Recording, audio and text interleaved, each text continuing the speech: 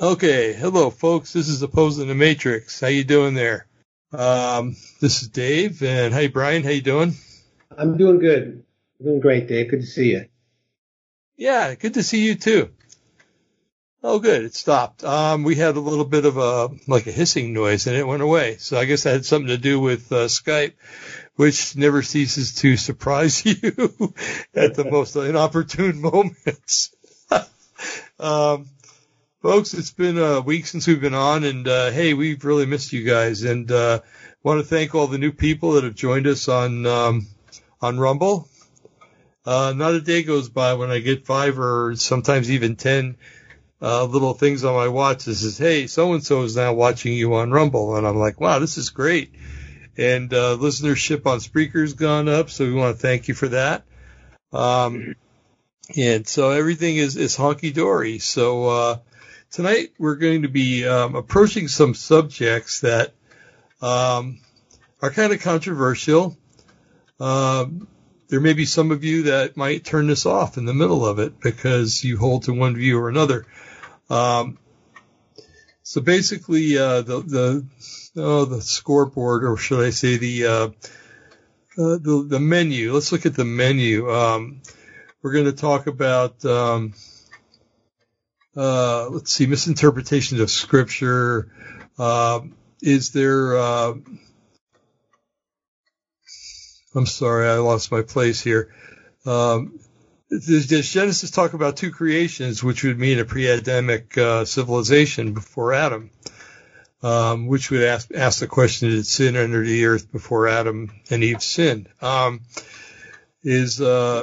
Did Eve have relations with Lucifer in the garden, like some people are proposing? Will there be a false rapture? When it talks about the beast in the temple during Revelation, is that going to be in the actual temple or in the temple of the body, which is called the temple of the Holy Spirit? I think that's kind of a no-duh moment there, but we'll go into it anyway. What happened to the false rapture that was going to happen in December? That never happened. Will there be a false rapture?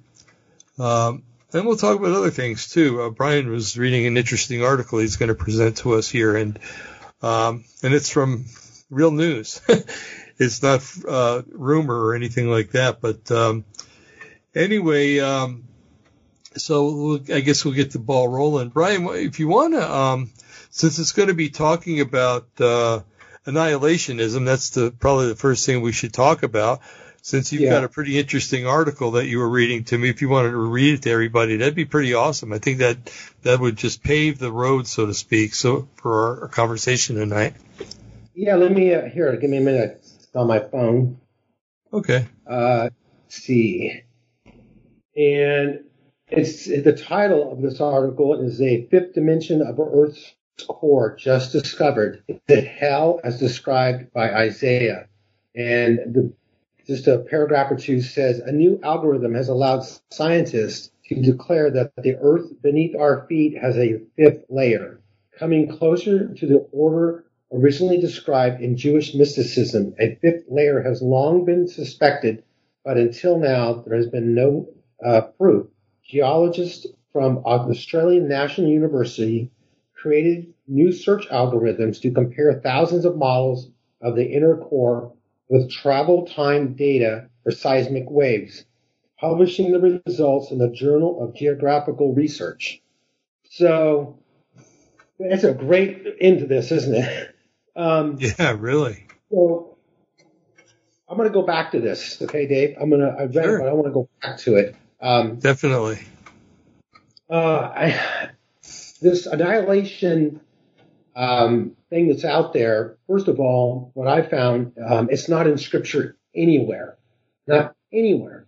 And just the first rule of thumb I go by is when something happens on the news or somebody's telling me a new type of theology or whatever it is, I always try to back it up and see if it's in the scriptures. And that's the first indication if it's legit to me, if it's really something. And so obviously I don't see that anywhere where a person dies and then God just eliminates them like they never were. Right. I just don't see that in the scriptures anywhere. Actually, I see the complete opposite.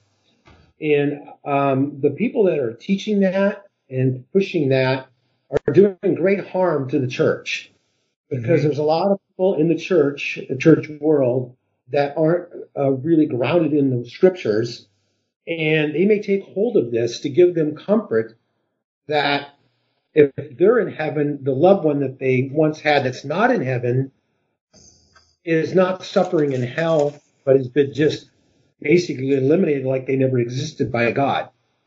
Right. And so it was interesting to look into this tonight and today, yesterday. It's kind of a big thing out there. It really is. And like I said before, Dave and the audience, if it's not in the Bible, then don't forget about it. It's not worth your time. It's a false teaching. And so I wanted to read some scriptures, if it's okay with you, Dave. No, go for it. Evidence of the opposite of what this says. And let me look here real quick. In Matthew, I got to get my Bible app on. I had it on already. Okay, Matthew. Sorry, folks. There it is. Matthew 25, verse 46. And it says, "Then he'll answer them, truly I say to you, the extent that you..." Let me back up a little bit. Is that the right one? 25:46, yeah. It says verse 46, "These will go away into eternal punishment, but the righteous into eternal life." So the whole thing about being destroyed at the end of life, when you die, that God doesn't send you to hell, that you're just done. It says right here, the unrighteous, the unsaved, the ungodly, who don't know Jesus as their Savior in their heart, it says they will go into eternal punishment. It says right here, this is Jesus actually saying this. This isn't Brian or Dave. He says, go into eternal punishment. Well, the only way you can be punished, to suffer punishment, you have to have some type of body that will suffer pain. When you're being punished, you're not existing. You're existing somewhere. And this place is called hell, or Sheol in the Old Testament, which means underworld. And so it's eternal punishment. That means it's forever. So this thing that they say that God's going to empty hell out, and that the lake of fire, I read this today too, that it's where God basically you have no soul, he'll destroy the soul, the spirit, and he'll destroy you completely. There'll be nothing left of you. You won't be thrown into the lake of fire because there'll be nothing of you. And so, but that's not true, because it says right here, it's eternal punishment. And punishment, right there, the word punishment means you have to have some type of physical body to receive the punishment. And then, let's see here. It actually says in Revelation 20, verse 10, let's go there really quick. Sure. Revelation 20, that's the easy one, it's right at the end of the Bible. Where is it? 2010, there it is.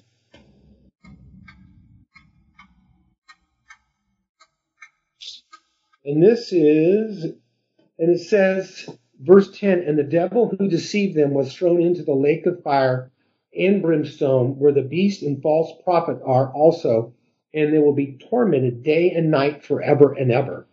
That pretty much answers it right there, because somebody would say that the devil's there. He's not a person, or fallen angels are there. They're not people. But it says the beast and the false prophet. The beast, well, the beast is the Antichrist. The false prophet is his Robin, Batman and Robin. That's what I call him. He's the guy. He's the guy that brings down fire. He's the guy that makes the image speak. He brings all the signs and wonders to give the Antichrist make him legit. And so they are thrown into this lake of fire. And these are not angels. These are demonically empowered people that we have yet to know who they are. We don't know who they are. We don't know exactly when this is going to take place, but this is the future.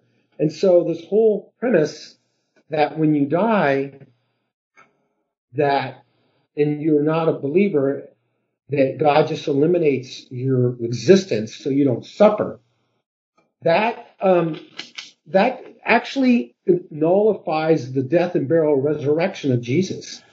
Because that teaching, Jesus came to set the captives free. Now, I know that verse is used a lot for demonic oppression, but it's actually also should be used for free from the gates of hell. Because if you don't know Jesus tonight, or you are saved now, you were, and Dave and I were at one point, destined for hell. And that it is a physical place called hell. The Bible is very, very clear on it. Jesus talked, I think, more about hell than he did heaven. Yep. And he came to die and to raise from the grave because the Father didn't want us to go to hell. He wants us to be with him. And there's some that are chosen to go and some aren't. We talked a little bit about that last week. But this week, that's why Jesus died. So people won't go to hell. Mm-hmm. And if there's no hope, then what did he die for? I mean, it just makes people feel better. They think, oh, my loved one is not in hell. They're not suffering anymore because they don't have a body. They're not in hell. They're not in torment. So they've been completely annihilated by God. There's no memory of them, no soul, no body, no spirit. Done. That supposed to bring comfort to the person that's in heaven. Because I also read and I've heard people tell me this in church. I know there's a heaven. No, I know there's a hell, but is there a heaven? And I know there's a heaven and there's no hell. I've heard it both ways from leaders in churches. Mm-hmm. And so this subject is not taught enough, scripturally speaking. There's a lot of people out there that say these things and believe these things, but they really can't back it up with the Bible. Right. And so just like we're going to do tonight, Dave, and we're going to show you guys from our perspective that what the scriptures say, which I just said, when you die without Jesus, the scripture says you go to hell and torment. And it says that, let me find it here. Yeah, Jesus went down to hell. In 1 Peter 3:18, Jesus went down to hell after he died. He went down, not hell's not a good word, but underworld. Sheol was a Testament word back then. He went into the underworld because at that time, before he rose from the grave, folks, people died who were righteous went to paradise, and other people went to hell. And there's a scripture of that with a rich man and Lazarus in Matthew. And it talks about when the rich man died, he was in torment. It says he was in torment and agony in this flame. Right. And he saw across this great distance, like a canyon, almost like a Grand Canyon kind of thing. He saw the poor man laying in the arms of Abraham. And it's funny when you read that. It's not funny. It's just interesting. When he speaks, he doesn't speak to the poor man. He speaks to Abraham. Because on earth, the man was so arrogant, he would even give the crumbs from the table to feed this guy. Whatever the dog didn't eat, that's what he ate. And so he still got that arrogance to him. But at the same time, he's crying out for help. And he talks to Abraham. He goes, touch your finger in water and touch the tip of my tongue, for I am in agony in this flame. That's a physical place, folks. Right. He's in agony. And Abraham says, I can't go to you and you can't come to me because between us is a great distance. But they could see each other.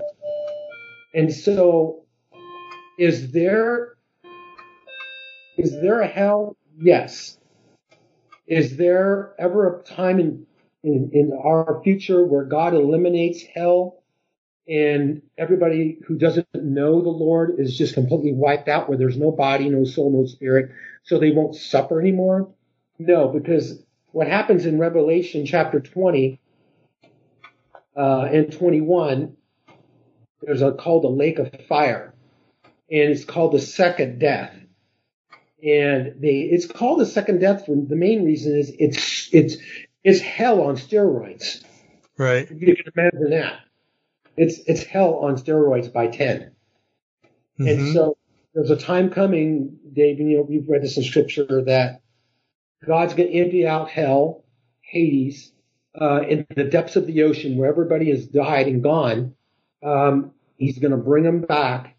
He's going to judge them, the great white throne judgment of unbelievers. Make that very clear. Mm-hmm. And whoever's name is not written in the book of life, Lamb's book of life, will be thrown in to the lake of fire. And it says they're thrown in alive. Right. So if there's no punishment for sin, then why in the world would God send Jesus down here to die? Right. This whole annihilationism takes that away. Mm-hmm. And I've heard, and people have told me this over the years, well, God's a God of love. Why would he do that? Why would he allow somebody to go to heaven with the memory of their loved ones in hell? And actually, when we're in heaven, God, it says, and if I can look it up, let me see, folks. Is that where it says that there will be no more suffering? It will wipe the tears from every eye. Yeah. No more tears. Yeah, that's it. Mm-hmm. No more suffering, no more tears. All the old things have been are gone. All the things are made new. So it says no more crying, no more pain, no more sorrow, no more sadness, no more nothing, no more death. So when you're in heaven, and when we're in heaven, Dave, and with our families and everybody's there, God does us a favor by wiping those memories out. Mm-hmm. How he does it, it's not mind control. It's just that when we're in heaven, folks, we have the mind of Jesus, because we will see him as he is. We'll have the ability to look at the Son of God in his face and not die, because we will have supernatural bodies, heavenly bodies, and we will have the mind of the Lord. And so that is going to keep all that sorrow and pain away forever. Right. I don't think I can fully explain it until we're there and understand it, because this is some stuff is just, we just got little glimpses, but he's going to wipe all the tears away, folks. So if you're here seeing this tonight, COVID's just got you down. You lost your job. You lost your restaurant. You lost family relatives have died, or you've just lost a spouse or whatever it is, and you're a believer, it gets better. It gets better. Our future will be better, even though the temporary afflictions of this life are not worthy to be compared to the glory that's revealed in Jesus.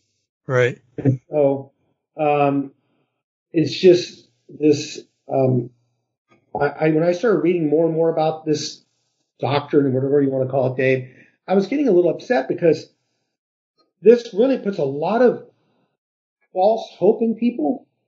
That it takes away the resurrection. It also makes it like, why would I even witness to my brother? Oh, well, they're not saved, but if they die, it's okay, because God's totally going to get rid of them anyway. They won't suffer in hell. Right.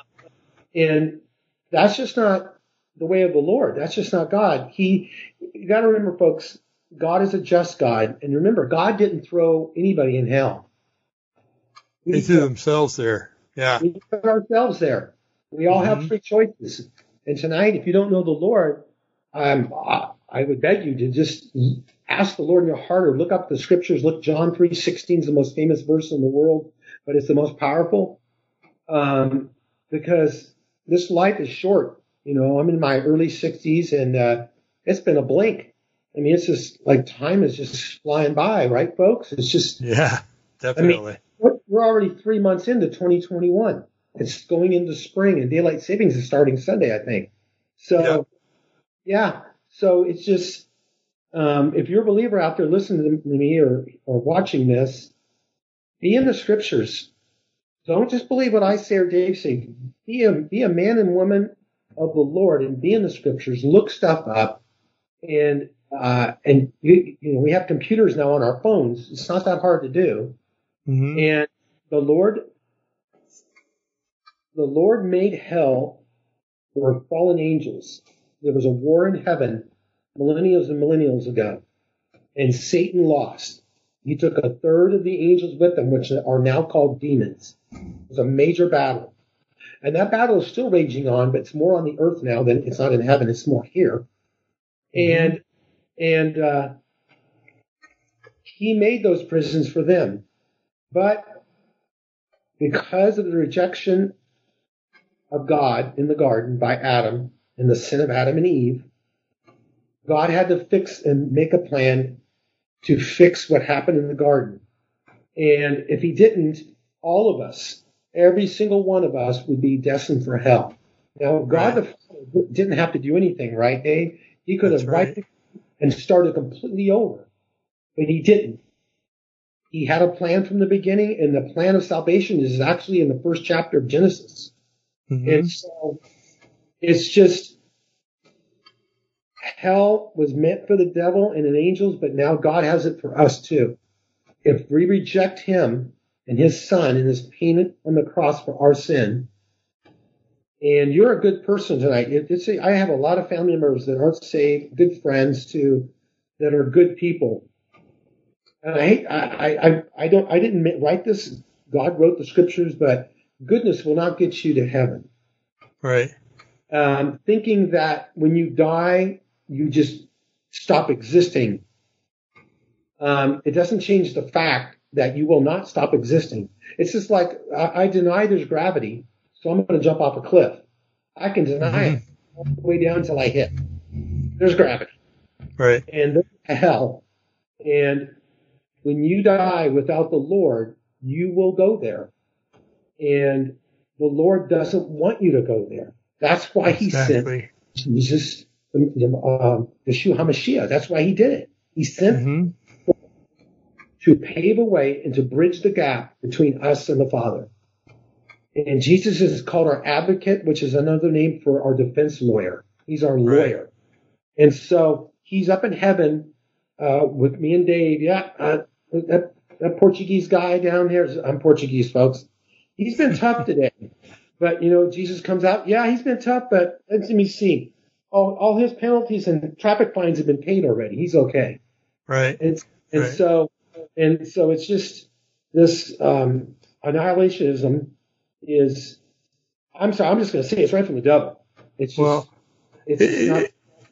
it kind of reminds me, Brian, of, first of all, it reminds me of Mormonism, because Mormons think that they can pray their people back, get baptized for them, and then those that have died and without being part of the Mormon church are able to then be part of the Mormon church, and their sins are forgiven. But it also reminds me of Catholicism, because in Catholicism there's two doctrines. One is purgatory, and that's where people go when they haven't quite been good, and you can pray them out of purgatory until they go to heaven, or they complete their sentence, so to speak. And the other one is limbo, where they send babies that haven't been baptized in the Catholic tradition. So there's a bunch of other religions too where you can atone for your own sins. But and you know, that was a lot of people. I've run into people, believe it or not, a lot of them are New Agers that told me, you know, well, when you read the book of Revelation, you know, yeah, it's weird, and John must have ate some bread that had the, you know, the bacteria that makes LSD or whatever, you know, and he was having a trip, and that's what he recorded, you know. And I'm like, okay, well, is there a parallel to it, what John said in the book of Revelation? And yes, there is. There's several parallels, and one of them is in Matthew, where there's a group of people where Yeshua is talking to them, and he's saying, hey, I want you to come here. You're on my right side. Come over here. I want to talk with you. When there was someone hungry, you fed them. When they were in prison, you visited them. When they were sick, you went to them, and things like that. And he says, and the king shall say unto them, verily I say unto you, because they start asking him, when did we do these things? I don't remember doing this.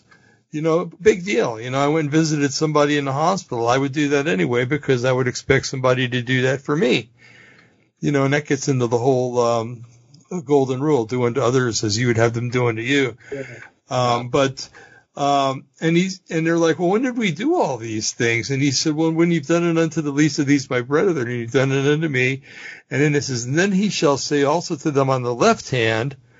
Now the people on the left hand, he talks to them, and they think they're going to heaven because they did things purposefully. They did it to get merit badges or brownie points in heaven or with the Lord, or for whatever other reason they did it. And it says, then he shall say unto them on the left hand. And you got to understand, folks, in Scripture, left hand and right hand are very important. They were throughout most of history. If you were on the king's right side, it meant he favored you. On the left, he didn't favor you. The left, as a matter of fact, in medicine, the word for left is sinister. So that just goes to show you where that comes from. But it's been with the Romans, it was with the Greeks and everybody else before that, and with the Hebrew culture too, and I'm sure before that. But he says, he says to the people on the left hand, who were all saying that, he says to them, depart from me, ye cursed, into everlasting fire. Now, everlasting sounds pretty permanent to me. Yeah. It doesn't sound like, I'm going to keep this fire going until I run out of wood, and then we're going to let it go out. That was prepared for the devil and his angels. So he is talking to the people, evil people, who are going to be assigned with the place that has been prepared for the devil and his angels. And then he goes on to say, for I hungered and you gave me no meat. I was thirsty. You gave me no drink. I was a stranger. And then they start arguing with him. And it says, then shall they also answer him saying, Lord, when were you hungered or athirst or a stranger or naked or sick or in prison and we did minister to thee? And he said to them, verily I say unto you, inasmuch as you did it not to one of the least of these, you did it not to me. And these shall go away into everlasting punishment, but the righteous into life eternal. So that pretty well, I don't know if you ever used to watch Monty Python, but right at the end of the introduction, it had a foot come down and step on something, and you heard a squishing noise, and that was the end of it. So basically, I see that when I read that last scripture, it's like that foot coming down and squishing that thing. It's like, okay, this is dead. This is a dead subject. So yeah, there's no way. I'm sorry. I mean, you're free to believe what you want to believe, but like you said, it would make the sacrifice of the Lamb of God null and void, because it would. Why even come down? Why? If God didn't regard sin in such a matter, why would he destroy the whole earth with a flood? I'm sorry, but, actually I'm not sorry, but I'm using it metaphorically. But that's just the way it is. I think everybody would like to think that, their relative that was, not quite up to muster with what the Lord required, that there's a way that they could bail them out, so to speak, and there is no bail after you die. Sorry.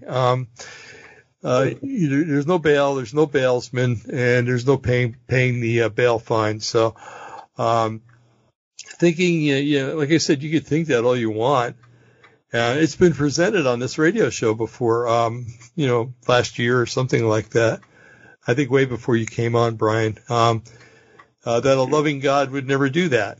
A loving God would never kill somebody or make them suffer, And then you get into the whole death and Hades thing. Well, death and Hades were at different places. Well, if you look at that scripture that you read in Revelation,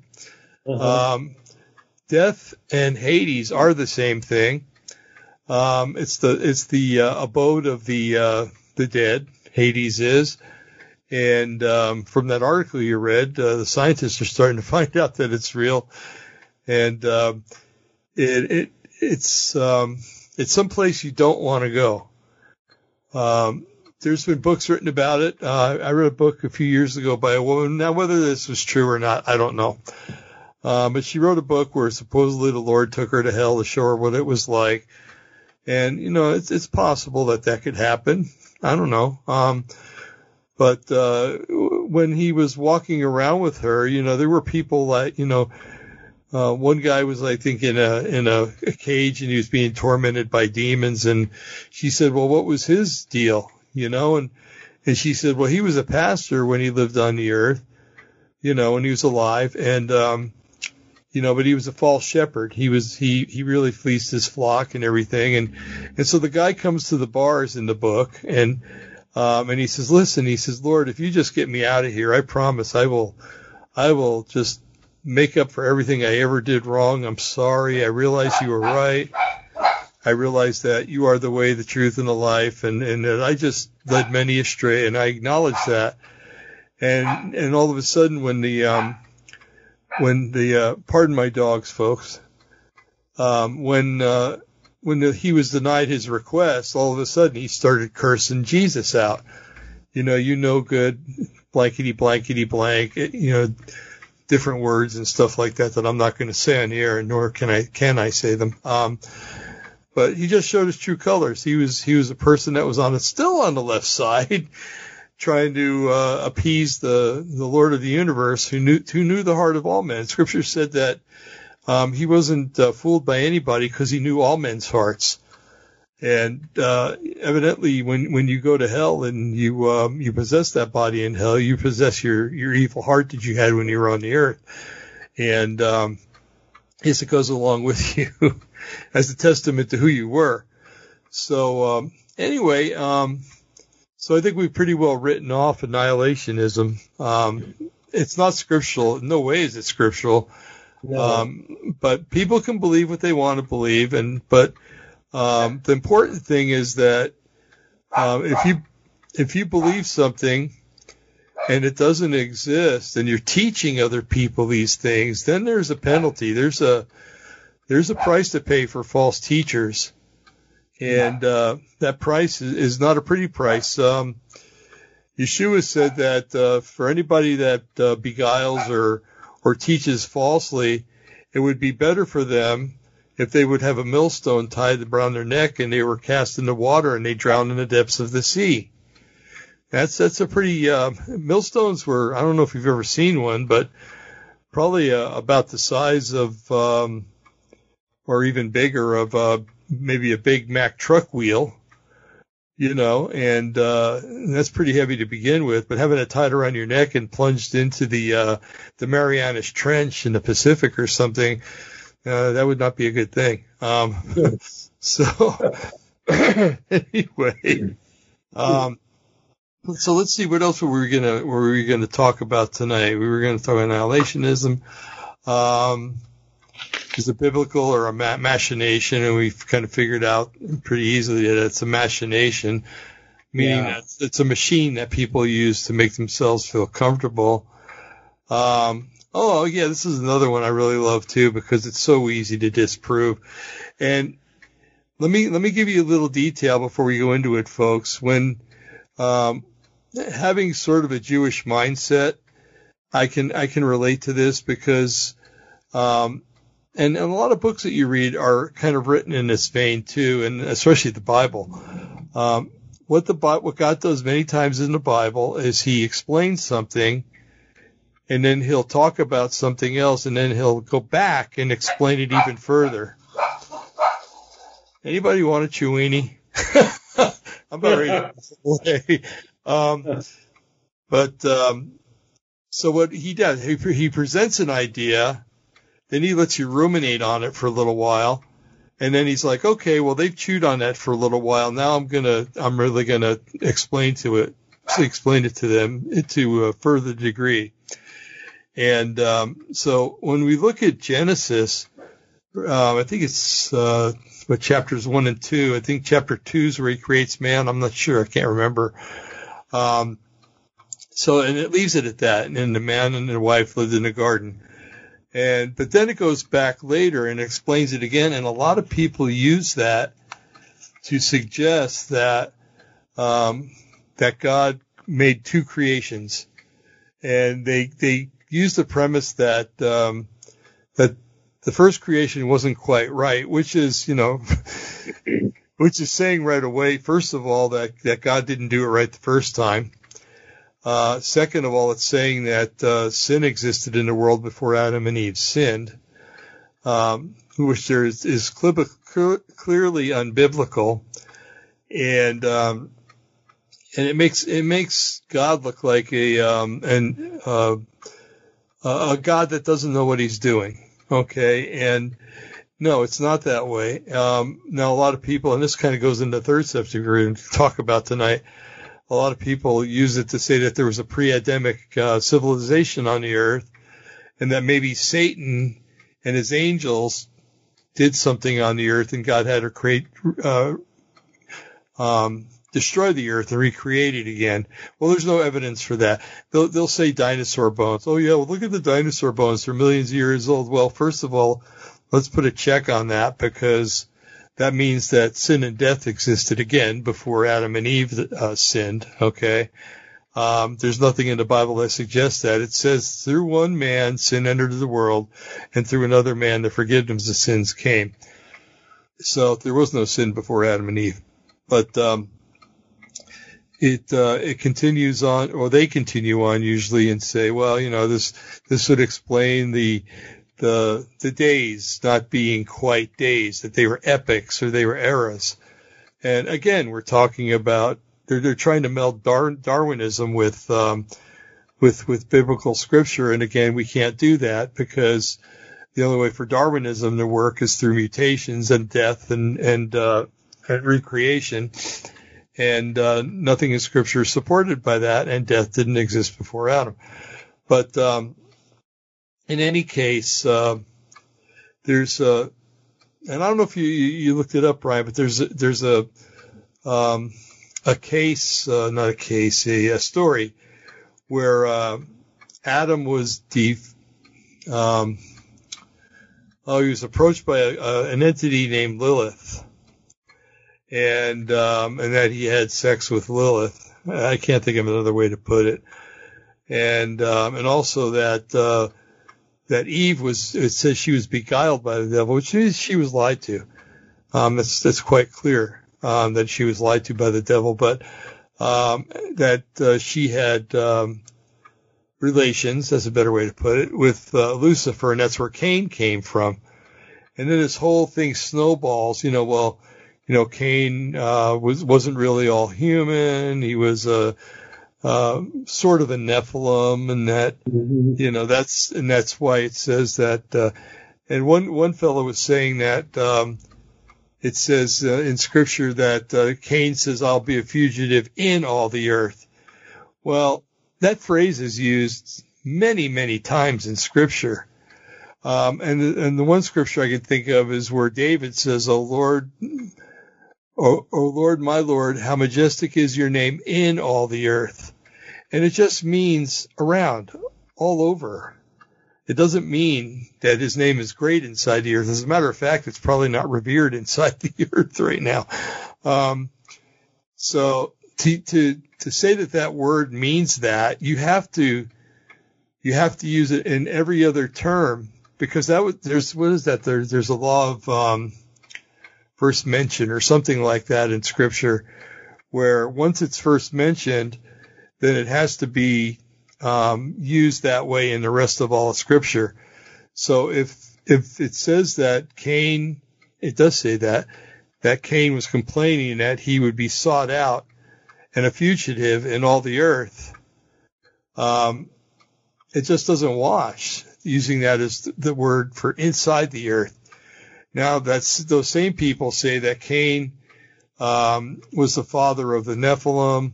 They make a differentiation between the Geborim and the Nephilim from Genesis 6, and that Cain, along with other Nephilim, went inside the earth when they knew the flood was coming, only to reemerge outside the earth after the flood was over with.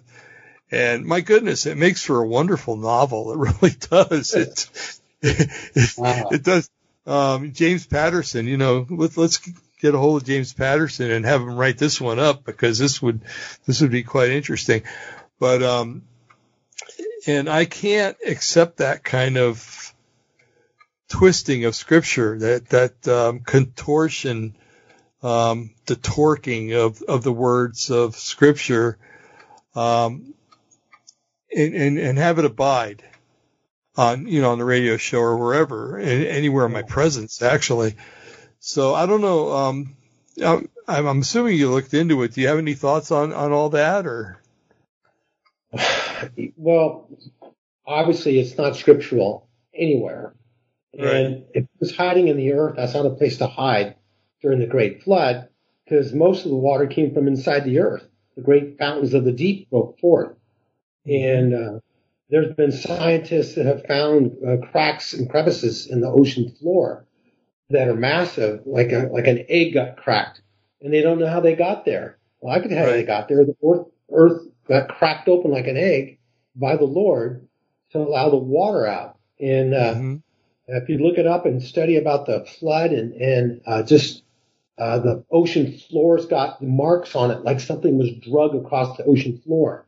And that's the continent being split apart, because it was one, at the time, Earth was one mass of land, dry land. And so there's this archaeological evidence everywhere to prove that. And the fountains of the deep, scientists say they went up a mile in the air, probably. And so, yeah, it's just, it's like God says the sky's blue, Satan says it's red. God says the water's clean to dry, good to drink. Satan says, no, it's dirty, it'll kill you. It's like everything that is anti-scripture is so opposite of what God says. It's obviously a lie, because it's so far the other way. You actually have to twist the way you think to think that way and get past you almost have to throw common sense out the window on some of these things. Right. Like Satan has a relationship with Eve. It's like, no, he didn't. And first of all, if he would have, that would have been in the scriptures, but it's not in the scriptures anywhere. And these things that are being out there now, especially with the internet and all the technology we have now to get information out, there's a lot of good out there. And there's a lot of junk, a lot of garbage. And what's bad about this is that believers pick this stuff up, and they say air quote, they say they're Christians, that they know the Lord, and they latch on to this, this stuff, and they make a whole doctrine out of it. Mm-hmm. Next thing you know, that's where cults come from, Dave. Right. Stuff like that, and people will literally kill themselves for somebody to follow this kind of stuff. And, like David Koresh and the Waco thing and all that. And so far as that, we were talking about the sex in the garden, the Nephilim. Cain was maybe a Nephilim. And folks, if it's not in the Bible and there's not verses to really back it up, and not even a theory in the Bible, not even a mention of anything, it's garbage. It's right. Garbage. It's to get your attention and my attention off what the real scriptures say, to get us chasing all these things that really are just a waste of time and a waste of life. Right. And as believers, we're supposed to be rightly dividing the word of God. We're supposed to be wise as a serpent and gentle as a dove, as a walk with the Lord. Mm-hmm. But a lot of us, because of COVID, have been distracted by that, frustrated with the whole government lockdowns, and we haven't read our Bibles in months. We don't even go to church anymore. Not all the country. I know there's a lot listening tonight. You're in church and you're opened up. Thank goodness for you guys. That's great. But here in California, we're not. We can meet, but in tents, and masks. You have to wear masks and do all that. It's just bad. But believers, Christians who know the Lord, should be the forerunners of what's about to happen on the earth. And what's about to happen is the Lord Jesus Christ is about to come back to this planet to set up his kingdom, not the Antichrist.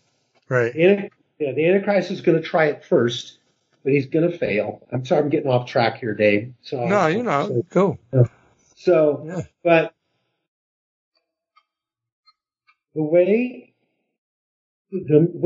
demonic forces work. Let's not talk about people right now. Let's talk about demonic forces and angels. Demonic forces deal in lies and mistruths. They take a part of a truth that's partly true, but they twist it demonically to fit their narrative for their plan for mankind. Angels do the beckon of the Lord Almighty. They are not going to twist anything. They are going to, when they bring a message to like Daniel, I think it was Daniel when he was praying, and he had to fight a demon over Persia to get to him with the answer. The angels are beings that are sent to serve believers or the elect. And they're sent to protect us, to keep us safe, and to bring God's word to us if they have to, or God brings it through the scriptures or however it is. An angel could show up to somebody in their room and speak something from the Lord to them. That's happened. It's happened in scripture, and it can happen. It happens now, I believe. Right. But at the same time, the enemy, the demons, take things like annihilationism and make it a doctrine for some people. Make it where people actually write books on this, teach on this, and teach it in their churches. Why would they do such a thing? I don't know a man's heart, but if you're teaching something to your people that isn't backed up by Scripture 100%, then it makes me wonder who you really are. Right. Who are you? Right? Mm-hmm. Where does your allegiance lie? Does it lie with the Lord, or does it lie with yourself? If you're doing this for yourself, that's demonic, because that's the flesh. That's the flesh, and the demons are cheering you on.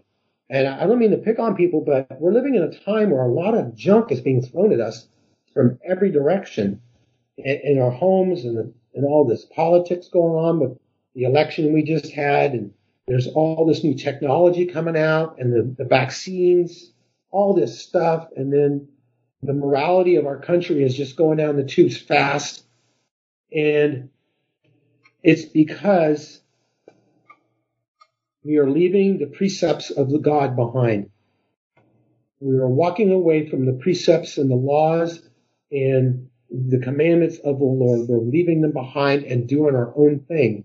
And when you do that, as a believer, when you start walking that way, you're walking on a slippery path. You'll go to heaven if you're a real believer, but you're going to not have a life filled with blessing. And then to those out there that you say you're a believer and you're teaching the stuff that Dave and I are talking about right now, wholeheartedly teaching it and not being even feel a little bit of guilt or like maybe this is wrong, I would suggest you take another look at salvation. I would suggest you look at 1 John 5:11 and read that and ask yourself, do I really know the Lord? Because this kind of stuff is out there. Teaching that Satan had sex with Eve without scriptural basis is wrong. It's just wrong. Mm-hmm. And you're going to lead many, many people down a road that is wrong. And you'll be held accountable for that. So I would say to you out there, really make sure you know the Lord. Because I can tell you right now, the Holy Spirit in a real believer, and if a person starts saying, who says they're a Christian, that there's not 3 gods, there's actually 4, and his name is whatever, whatever, whatever, and you really believe that, and you call yourself a believer, I would doubt. Only God knows your heart. I would doubt you're a believer. Why would I doubt that? Why would I make that judgment? Because the scripture says there's 3. Father, Son, Holy Spirit.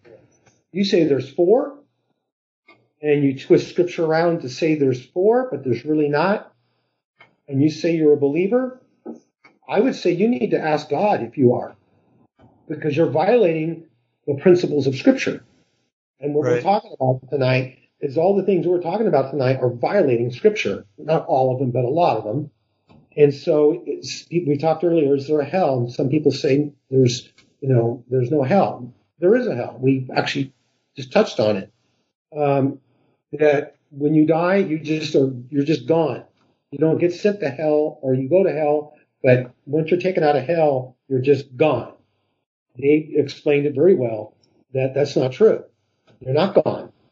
And he gave scriptures for that. And so this whole premise that Satan had sex in the garden and Cain is maybe part of the Nephilim, or part of hybrid, or whatever you want to call them, is not true. And how can I make that statement because I don't see it in the Bible. And in the world that we live now, like Dave, we talk about this all the time. Things are just going crazy right now. It's like every day there's something else going on. There's only one thing that we have that is true and solid as a rock, and that's the scriptures, and that's the Bible. So this whole teaching that we just been talking about, you got to be careful, folks. You got to be careful. If you're a born-again believer and you believe this stuff, you need to ask yourself if you know him. Because the Holy Spirit's not going to promote this if it's not in the scriptures. Anyway, that's all I have, Dave. Well, I was looking at that scripture, with Cain. Yeah. And when he was first born, and it said, and Adam knew his wife Eve, and she conceived and bare Cain, and said, I have gotten a man from the Lord.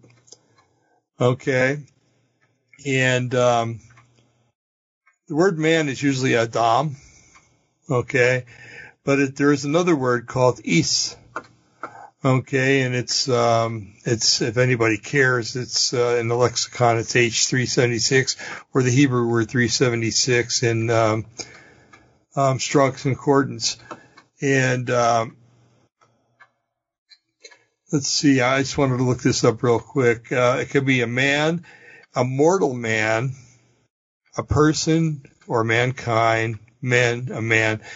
Okay, and that's from the word etymology, okay, but the regular word is means a man or a male, human being, person, servant, mankind, champion, great man. So it's definitely talking about a man. Now, God was really precise in Genesis 6 when he was talking about the fallen angels, which were angels, just like Satan, except Satan was a cherubim, came down to earth, and it says the sons of God, but it means angels, and had sex with human women, and they bore themselves, there could be 2 words, Gibborim, which means great men, mighty men, and there's another word, which is Nephilim, which means fallen or earthborn. And I would think that the same God that had Moses, because it's thought that Moses penned the 5 books of Moses, would have been quite accurate in using the right words when he was telling Moses what to write. And that if he used the word Gibborim or Nephilim in Genesis 6 to be a hybrid of what was born, then he would have used the same word in Genesis, 4, I think I said, talking about the birth of Cain. He would have said a Gibborim or something, but it's clear. Eve says, or Chava, if you want to use the Hebrew, says that I have borne and I have gotten a man from the Lord. And the word, I'm dyslexic in my talking tonight, is Yod He Vav He, which is, it's translated out here Yehovah, but really it's Yahweh. So she got a man from Yahweh. And I think, personally, that it's kind of blasphemy of, in one of its higher degrees, to say that that Yahweh is Lucifer or Satan. Because that's, in essence, that's what they're saying. Mm-hmm. Now you can go in some of the extra biblical books, like I think it's the first book of Adam and Eve. There's some books that are, when you read them, you take them with a grain of salt, but there's a testimony of Moses and stuff like that. And one account, because you wonder why Cain would have been so angry to kill Abel. Abel was a husbandman, basically, of the animals, and Cain was a worker of the ground. Well, the ground was cursed. Okay. So when you worked the ground, you were working in cursed ground, and the animals weren't necessarily cursed. But so anyway, when you read some of these accounts, you find out that there's more to it. You find out that now this is a supposition, okay? Mm-hmm. I think this is true because many of men have killed each other over a woman, okay? And vice versa. Many women have killed each other over men, but not so much.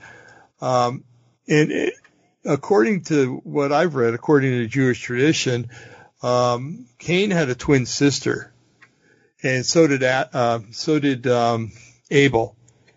And Abel's twin sister was beautiful, and Cain's wasn't so beautiful.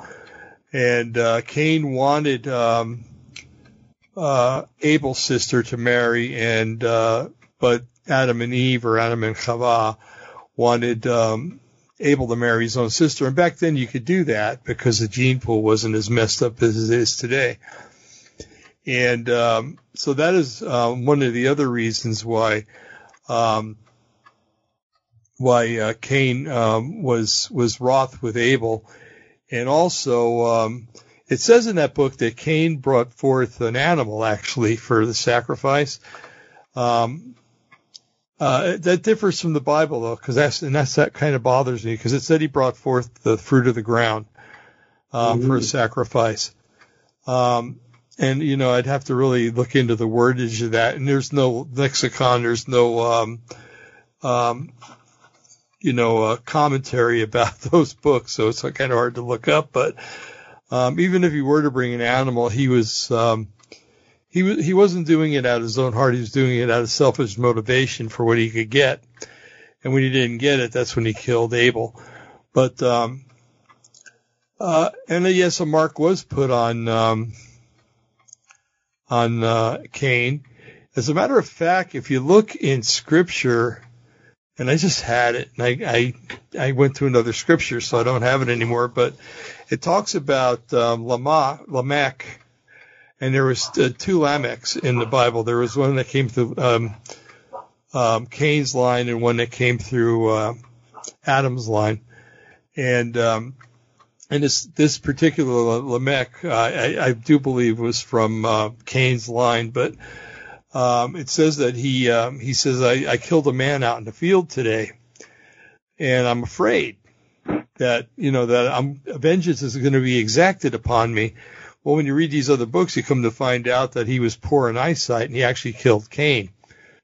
Now, if that's true, Cain could not have gone into the inner earth, unless he had some kind of resurrection or something, right, from the dead. But that didn't happen. But anyway, so the speculation that Cain was a Nephilim or a Gibborim or whatever is totally unfounded. We know that God provided Adam and Eve with Shem, which if you go all the way down his line, came to our Lord Yeshua. And so Shem was. It's almost like Abel was meant to not live because Shem needed to live because he was the one that was the progenitor of Yeshua, way down the road, thousands of years, but and Noah and other righteous men too. But so it takes a lot, like you said, it takes a lot to contort these things to actually make them true. And like you mentioned cults before, and I'm sure that at one time David Koresh, although he was totally perverse when it comes to scripture, toward the end anyway, maybe his foundations weren't so off at the beginning. And maybe the scripture speaks about leaven. A little leaven leaveneth the whole loaf. Mm-hmm. And leaven is often equated with sin. And if you let a little sin in, it doesn't, you just have to let it in. And it starts to work on everything. You put a little bit of leaven in a lump of dough, and you let it rise 2 or 3 times, and all of a sudden the whole loaf of dough is full of leaven. And thankful for that, because some really good pizza comes out of that, and some bread and stuff like that. So anyway, get me hungry. Yeah.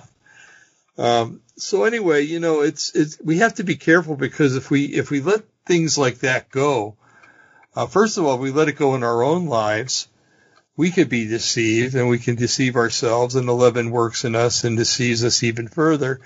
But if we see it in a brother and sister and we let it go, we're not really we're not really helping them out. We're allowing the sin to fester in their lives. Pardon me. And when it festers in their lives, then they start teaching falsely.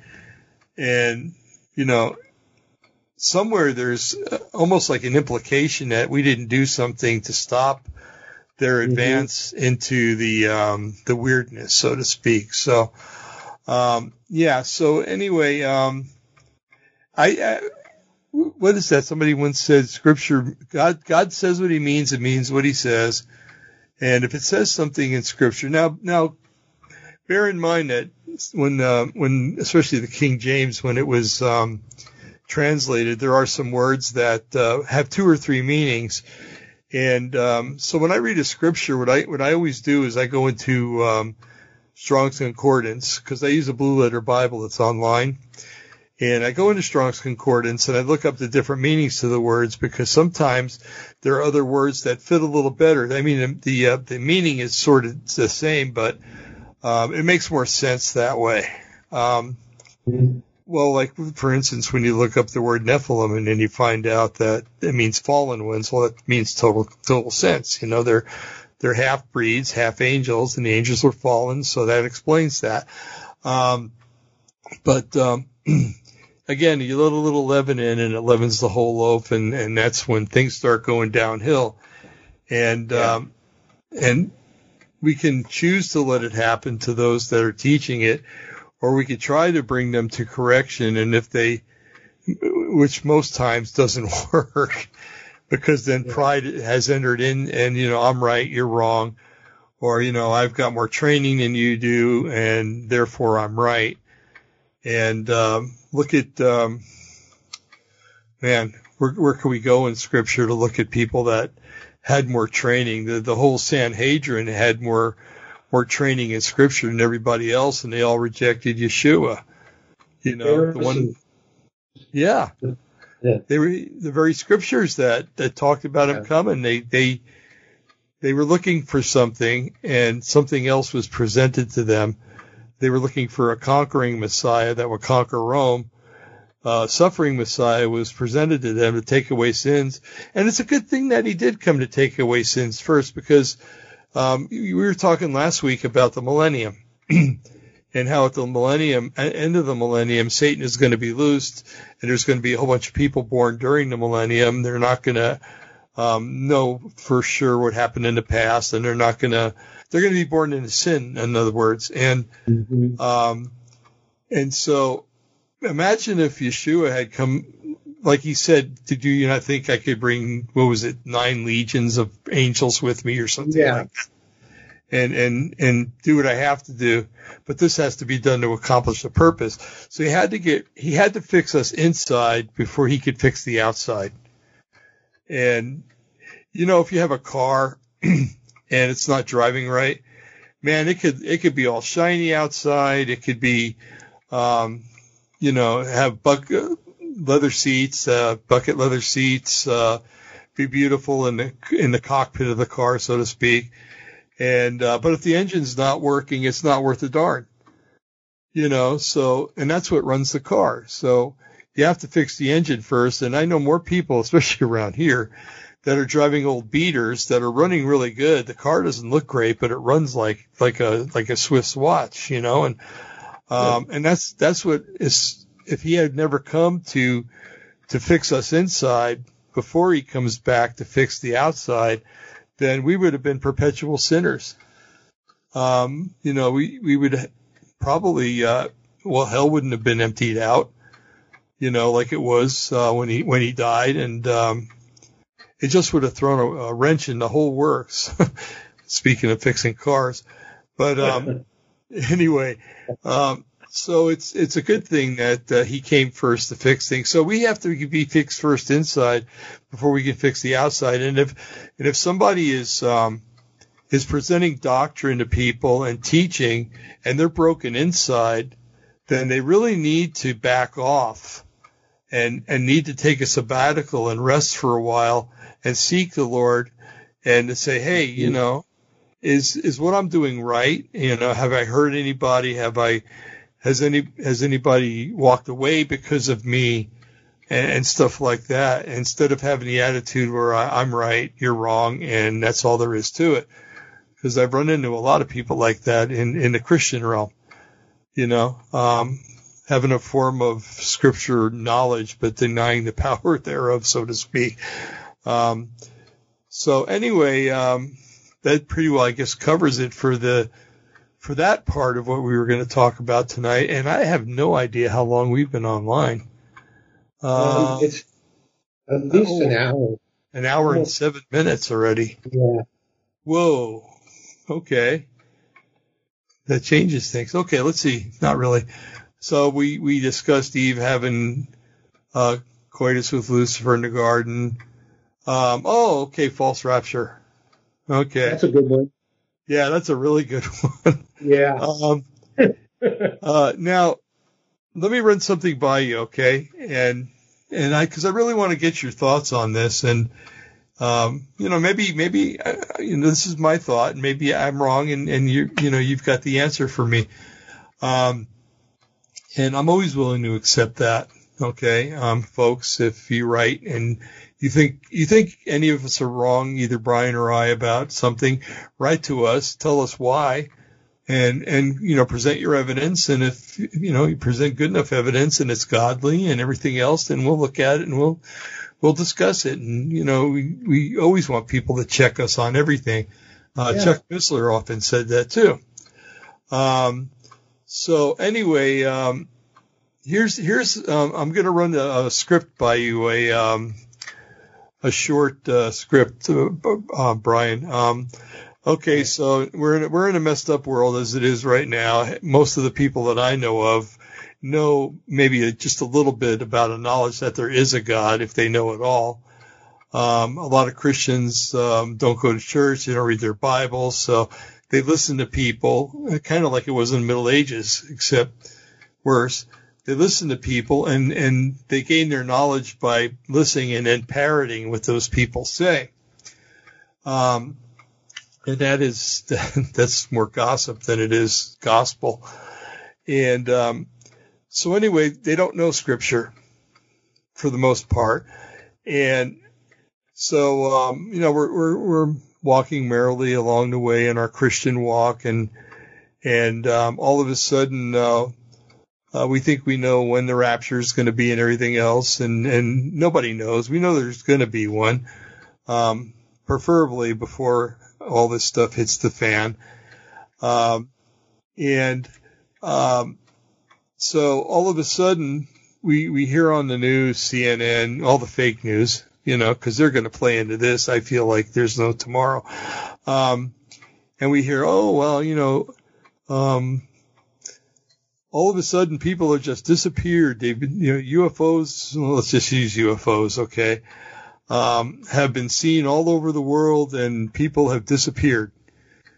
And so, being a believer and still here, my first inclination would be, wow, that's weird. But knowing that the New Age has talked about their own rapture for a long time, it's not so weird. But anyway, so Christians that don't know any better think, oh my goodness, all these New Agers were telling me that, they're going to get taken. They're gone. We're here. Maybe I was thinking the wrong thing. And, I could see that leading to a worldwide falling away, because it says that, the Antichrist won't come unless there's a great falling away. And I can't think of a better reason and falling away means that you had to be there to begin with. So it doesn't really mean unbelievers. It means believers. So they forsake the Lord and go after this great man that comes on the scene and starts saying he's God and he'll take care of everything and everyone. And so they're gone. They're falling away and they take his mark and that's it.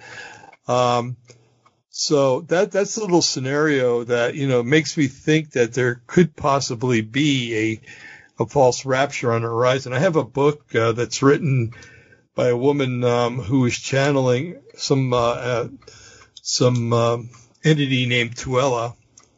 And, that's what the whole book was about. And I'm telling you, if I was a brand new believer in Yeshua and I read that and I didn't know very much about the Bible or Yeshua and I read that, I'd fall for it hook, line, and sinker. I don't think the Lord would let me, because if I'm truly his, he's going to protect me from that.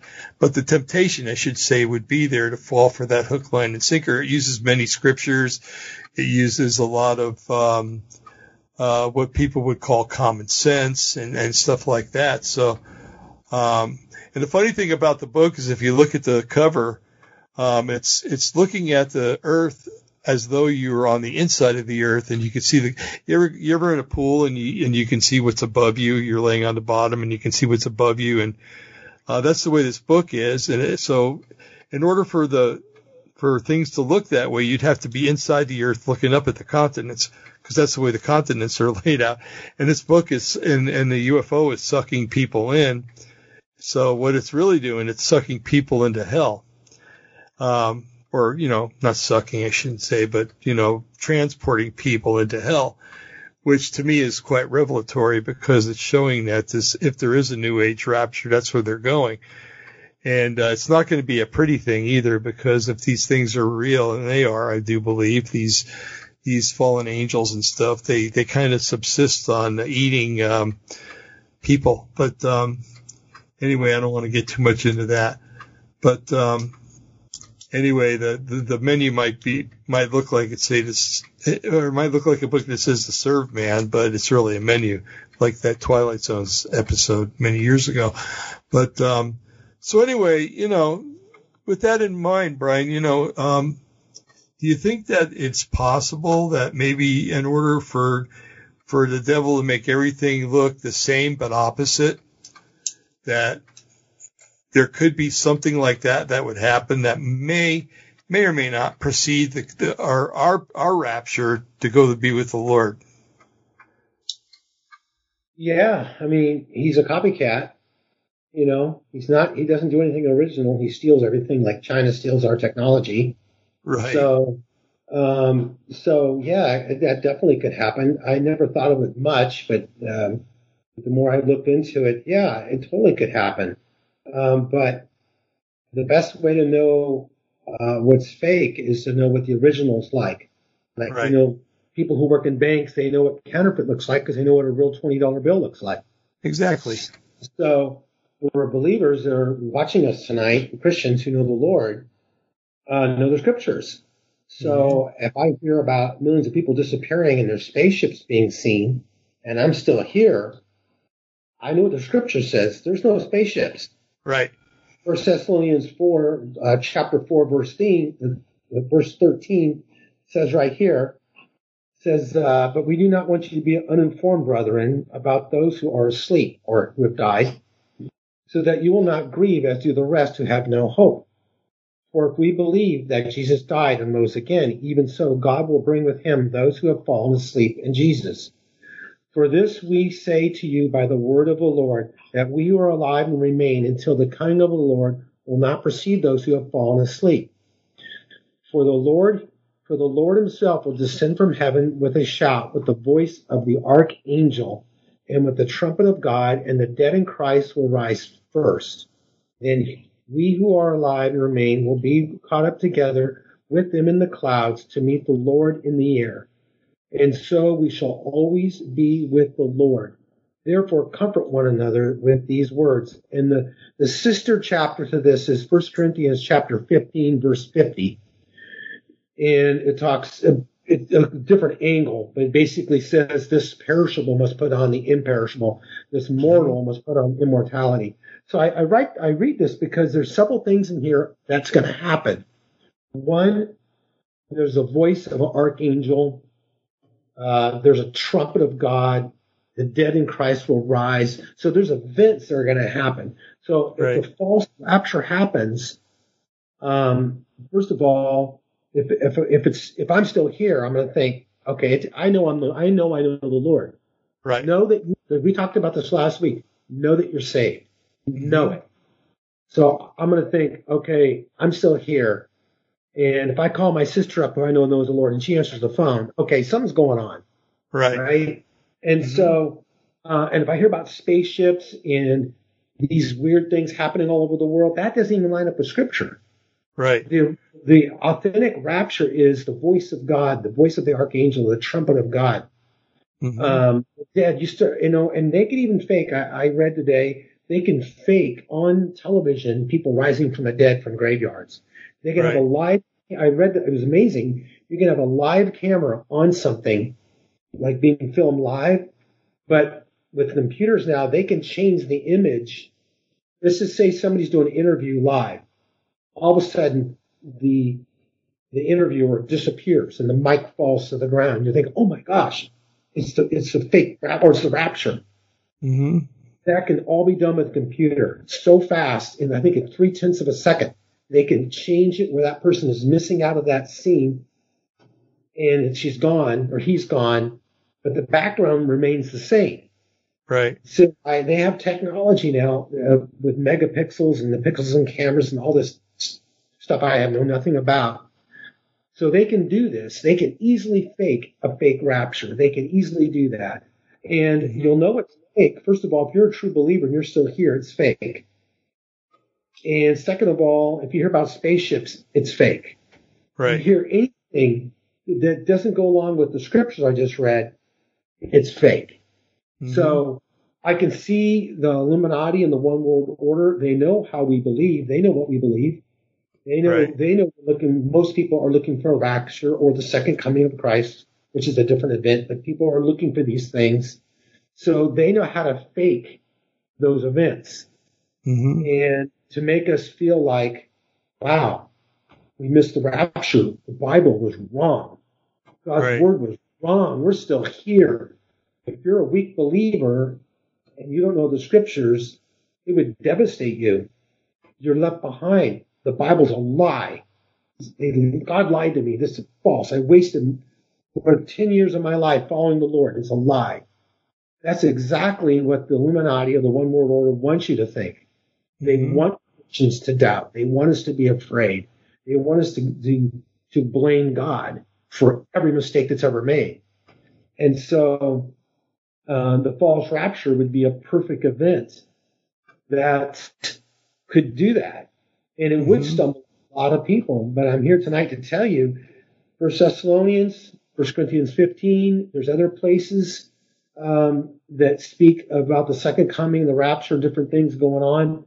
If it doesn't line up with the Bible, then it is false. I mean, I guess that's the theme of the night is if you hear stuff and it doesn't line up with Scripture and it's not in the Bible or even the premise of it in the Bible, just even the premise of it, then it's fake, it's wrong, it's false.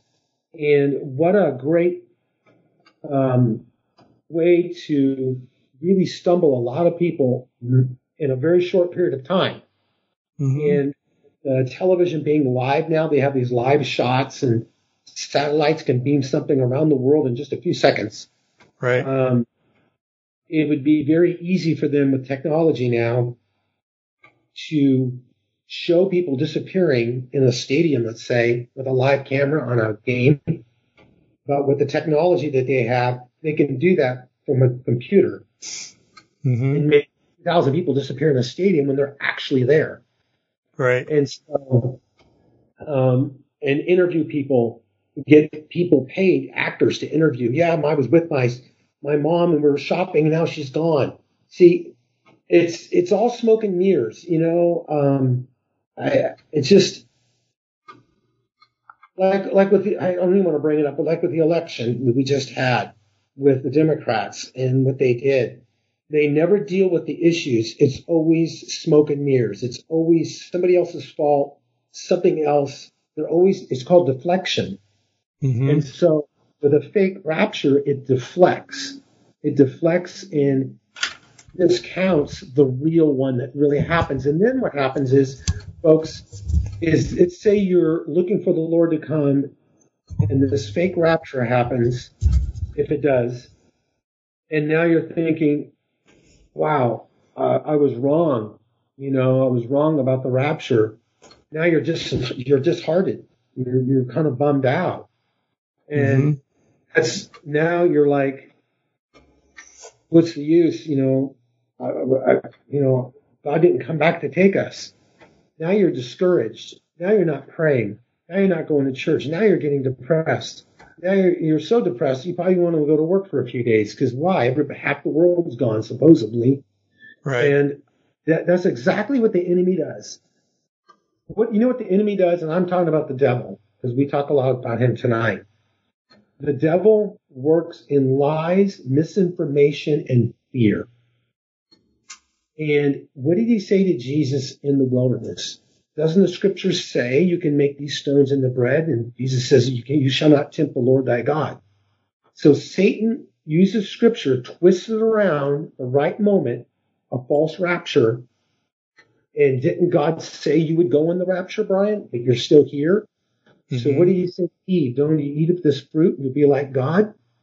Right.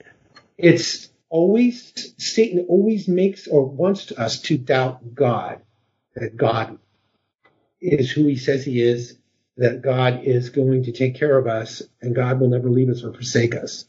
Right. So this whole fake rapture is a psychological ploy to put fear, if it does happen, to put fear into tens of millions, if not hundreds of millions of Christians around the world, to make us doubt God. And who's behind that ultimately is Satan. Because it's the scriptures, folks. Satan is the prince or the ruler and the power of the air. It doesn't mean just H2O, not H2O, but oxygen. It means airwaves, microwaves, satellite waves, whatever they are. Satan controls the airwaves. And I can give you a perfect example. 90% of the stuff on television, or 95%, is garbage. That's right. It's anti-God. It's anti-scriptural. It's anti-American too. I mean, besides just God, it's just bad stuff. And who puts it into the hearts of men and women to make these things? Where does it come from? It comes right from the pit of hell. Not all of it. I'm saying all of it's bad, folks. There's some good things out there. Don't get me wrong. But a lot of the stuff that we're being pushed on us, its roots go into the spirit realm. And the spirit realm influences the physical realm. And then the physical realm does make something out of it and then puts it out there to everyone. Right. And That's why the Bible says in the last days, it said, and I mentioned this, I think, 3 weeks ago, be sober-minded, sober in spirit, knowing the will of God is for your life, for the time is evil. Paraphrase it a little bit. So this false rapture, this fake rapture, would definitely discourage a lot of people. But just so you know, folks, we get 5 crowns as rewards that we earn while we're living on the earth. When you get saved, you get a crown of salvation. And those crowns are seen in chapter 4 or 5 of Revelation. We're before the throne, and the 12 or 24 elders, they throw their crowns at the Lord's feet.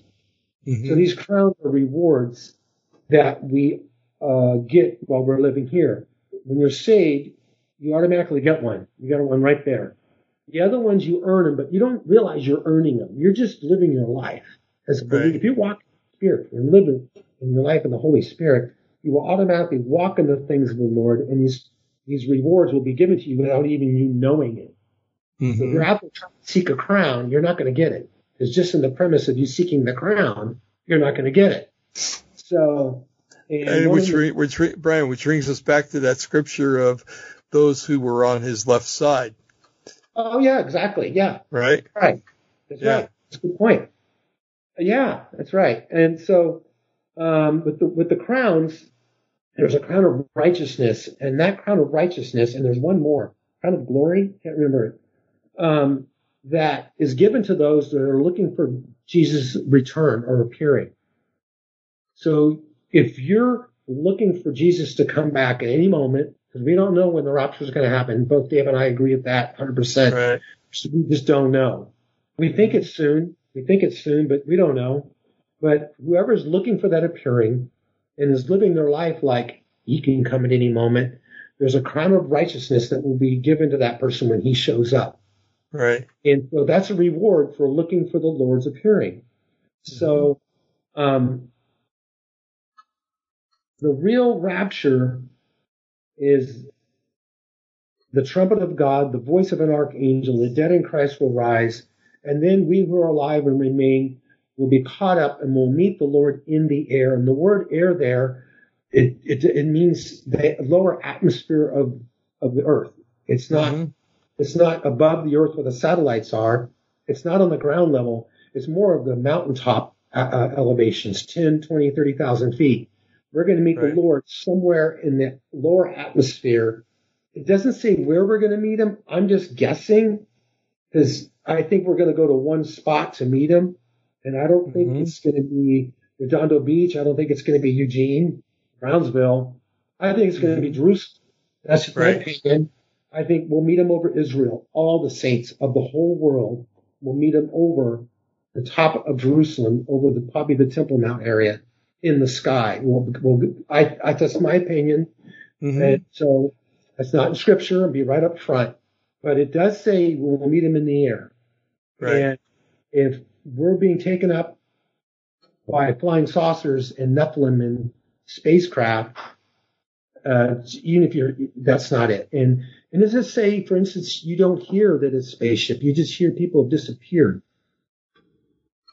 Then look and see who they are. Yeah, what's that? Yeah. Look and see who they were or are. Look and see who they were and investigate it. Don't freak out. If you know that you're saved like 150%, and this happens, and they don't have no explanation, don't freak out. Do some research. Call some people that you know that are believers. And if they start answering the phone, then there's your answer. Right. And then watch the news, but also do your own research, because there's a lot of technology out now that's to deceive us. A lot of stuff is out there to deceive us and trick us. Like I said, they can make a live shot on a camera look live and a person disappear instantly and make it look real. Right. And so, or they can put a person back into the frame like they just appeared. We have technology. And one of the things we were going to talk about tonight was the beast. And I'm sure we're going to have time, but. Oh yeah, we got plenty of time. Is it okay if I kind of go into that? One of the things I wanted to bring up real quick, Brian, was that that scripture that you quoted, I think it was Philippians, about don't be worried because that day will not come until. That is actually what precipitated that, from my understanding, is that there was a rumor going around that city or in that church that the rapture had already happened and that they were left. Right. So that was a perfect illustration of what we were talking about. First Thessalonians. First Thessalonians, that's right. Chapter 4, yeah. Mm-hmm. Yeah, you're right. That's why that was written. You're right. Yeah. People thought it happened already. Mm-hmm. Yeah, even back then, it was a fake rapture, supposedly. Right. But yeah, it's so, and folks, as we get closer and we get further down the road of humanity, of us living on this planet, as this 2021 goes on, and if we make it to the end of this year, more and more things are going to happen prophetically. So, it'd be a great thing if you haven't already, look up Bible prophecies that Jesus talked about that will happen in the last days before he comes. Just do a little word search on your phone. What are the prophecies that are happening that Jesus talked about? However you want to put it in there. And write that little list down. And whatever it is, Israel is the main prophecy of end times, Israel. And write those down. And every day you hear something about those little prophecies pop up on the news. Make a note of it. Right. And you'll be surprised after a week how much is happening. If I can just get it across these airwaves, how important it is to follow Bible prophecy, but to live for the Lord while you follow Bible prophecy. Because there's a lot of people out there that follow this stuff that don't know the Lord, or they do it as a hobby, and it's just a hobby.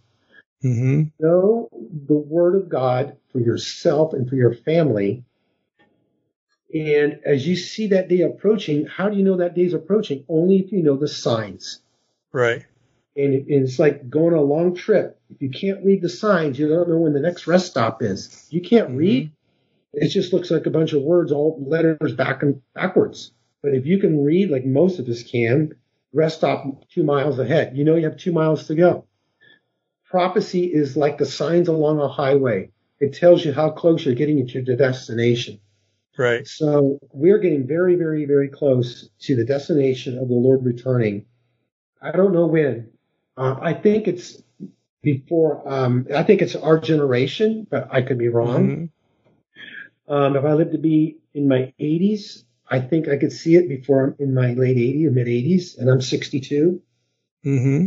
So who knows? But I just know from what Scripture says and what's happening, it's approaching like a train, like an out of control train. It's coming right down the tracks. Right. And so, be ready, live for the Lord. If you got anger issues tonight, give them to the Lord. If you're angry at people because they've hurt you and you just can't let go, you gotta let it go. You gotta let it go. It's just a weight around your neck. And the Lord doesn't want you to carry it. You can't change those people that hurt you, but you can change the way you feel about it. Right. And so, the rapture is going to be the single greatest event that will ever happen to the earth since it was created. When that finally happens, it's the single greatest thing. The next thing after that, is when God returns to set up his kingdom. But the rapture for the church is unbelievable. I can't even imagine what it's going to be like. One moment we're going to be at our job. The next moment we're going to be flying to somewhere in the sky to meet our Lord. Yeah, isn't that wonderful? Yeah, and we're going to have a feast. He's got a wedding feast for us, and the angels are going to serve us, and we're going to see all our family and friends that have died and gone on before us are going to meet us in the air. So if you've got cancer tonight, you won't have cancer. If you got depression tonight, there'll be no depression. If you've got a broken heart tonight, it won't be broken anymore. And you feel the joy, inexpressible joy you have never felt in your life. And that's our future. That's the future of the church, and then, so I want to go any more because we have more to talk about. So Yeah. That other thing that, we were going to talk about, and that was a good segue into it actually, is that, Scripture is quite clear as far as I'm concerned that, in the last days that there's going to be another temple in Jerusalem, and that sacrifices are going to be performed in that temple. The Jewish people right now do not believe that Yeshua was the Lamb of God who took away the sins of the world. So in a way, in vain, they're going to be offering sacrifices that really are not going to do any good. But it is going to happen, and it says in Scripture that the Antichrist or the false prophet is going to set up an image in the temple, and that the temple it's even going to have the ability to talk. And what that is right now, we can speculate, but we really don't know, and we'll see. Well, hopefully we won't see it, but maybe, I don't know. It's all according to when he has a plan to come get us. But anyway, there are those who are saying, now bear in mind the Bible says that the body is the temple of the Holy Spirit. And remember, it says the temple of the Holy Spirit, meaning that it's a temple for people that have the Holy Spirit, and those are believers. Those are me and Brian and a lot of you that believe that Yeshua is Lord and the Lamb of God, and that He came to die and set us free, and we're born again. But it is not the temple of people that are not born again. And that's why in some ways I'm so set against people getting tattoos after they get saved, because the Bible never says to put graffiti on a temple. But anyway, that's another show for another day. But, and if you do have tattoos, I'm not trying to condemn you. I'm just trying to say think twice about getting them. So anyway, being that it's the temple of the Holy Spirit, there are some people that are out there that are saying that when the Antichrist comes, that the beast is not actually going to be. Now, there may be actually something in the temple because the Bible says that, but they're saying that the real beast is going to be within every person, within the temple of every person.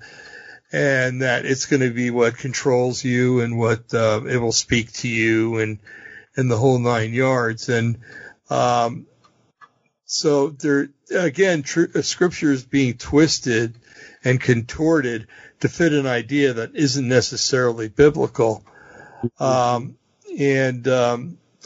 this goes into the whole thing with nanobots and with Joel's army and becoming and them trying to make you into something, change you from a Homo sapien into a Homo Deus, God man, and probably making you the offer that you'll be like God, kind of like He did with Eve. You're not going to be dead; you're going to be like God, and promising eternal life maybe too. So anyway, I don't want to steal anything away from what you have to say, Brian. But anyway, that's what we're going to talk about now. That's probably what we'll wrap it up with. And I don't know if we'll get to December of Christmas, the Christmas rapture. But anyway, so let's talk about that a little bit. What are your thoughts on it? What does the Bible say? Well, man, it's a good subject. And this is when people, like you said, twist. Scripture says there's two beasts in the book of Revelation. And the beast, one, let's just make it simple, the Antichrist and the false prophet. Right. And so they're mentioned in Revelation 13:13. Actually, 13:13 is the false prophet. Okay, what's the false prophet? It's a copy of Jesus and John the Baptist. John the Baptist came as a prophet to declare the Messiah is about to come. He paved the way. whose sandal he was not worthy to untie. Everybody who knows the scriptures know that John was proclaiming that someone greater than him was going to come and was going to free Israel, basically, but he didn't get the whole picture, but was going to take sins away. So in the same way, the Antichrist, anti or like, which it means like, has the false prophet as his John the Baptist to bring credibility to the Antichrist. Because if a person just says they are who they are without anybody giving a witness to it, it's just that person's word. Right. And so not only does the false prophet support the Antichrist with words, but he supports him with miraculous deeds to give credibility to the Antichrist. Now, the Antichrist is a human being indwelt, I believe, by Satan himself. Right. Many people in the world are indwelled by demons as we speak. And so this person is indwelt by Satan himself, Lucifer. And so the Antichrist, which is indwelt by Lucifer, has I call Batman and Robin. Robin is the false prophet. Right. And this false prophet will have power, it says in Revelation 13:13, to bring fire down from heaven. And so with technology, could that be done? Yeah, with cameras, lasers, and satellites, who knows? I'm just throwing that out there. But yeah, we have technology now. There's stuff out there that they won't even tell us they have that would blow our minds. Right. Cell phones that we have now, these iPhones, these are outdated compared to what the government has. They had these 40 years ago. Right. And so the technology out there to do these miraculous things is out there. But I was thinking about this today. Satan doesn't need technology. He can do those things. These fallen angels have unbelievable power, and they could bring literal fire down from heaven. And there's another part where that the false prophet, there's an image made to the Antichrist, and the false prophet causes it to speak. Right. So could that be technology? Yeah, sure, it could be. It totally could be. It could be a hologram, however you want to. I forgot, it's a hologram, I think. It could be something like that. But the more and more, I'm thinking that this is really going to happen. It could use technology to do this, folks, but why would they need technology? These are demonic super beings. They don't need cell phones. They don't need cars. They don't need to eat food and drink water and breathe air.